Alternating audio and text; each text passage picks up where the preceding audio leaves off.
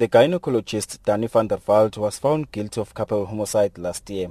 His patient Pamela Dawiti died shortly after giving birth in 2005. During his trial, the defense did not bring any witnesses to court.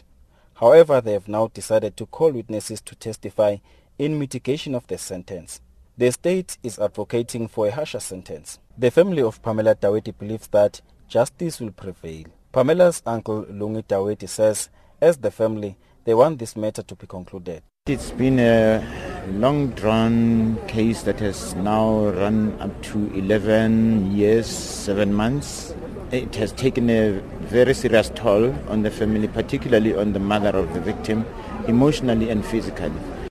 Van der Walt's lawyer told the court that the sentence will not compel the Health Professionals Council of South Africa to remove the doctor from their system. This is after the court wanted to know if the council will take any actions after the sentence has been handed down.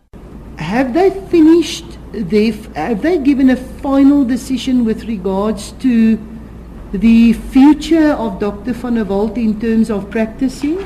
Yes. Is that final? Yeah. Okay. There was a complaint laid against Dr. van der Walt. That complaint was investigated, and the preliminary committee of inquiry, they call it,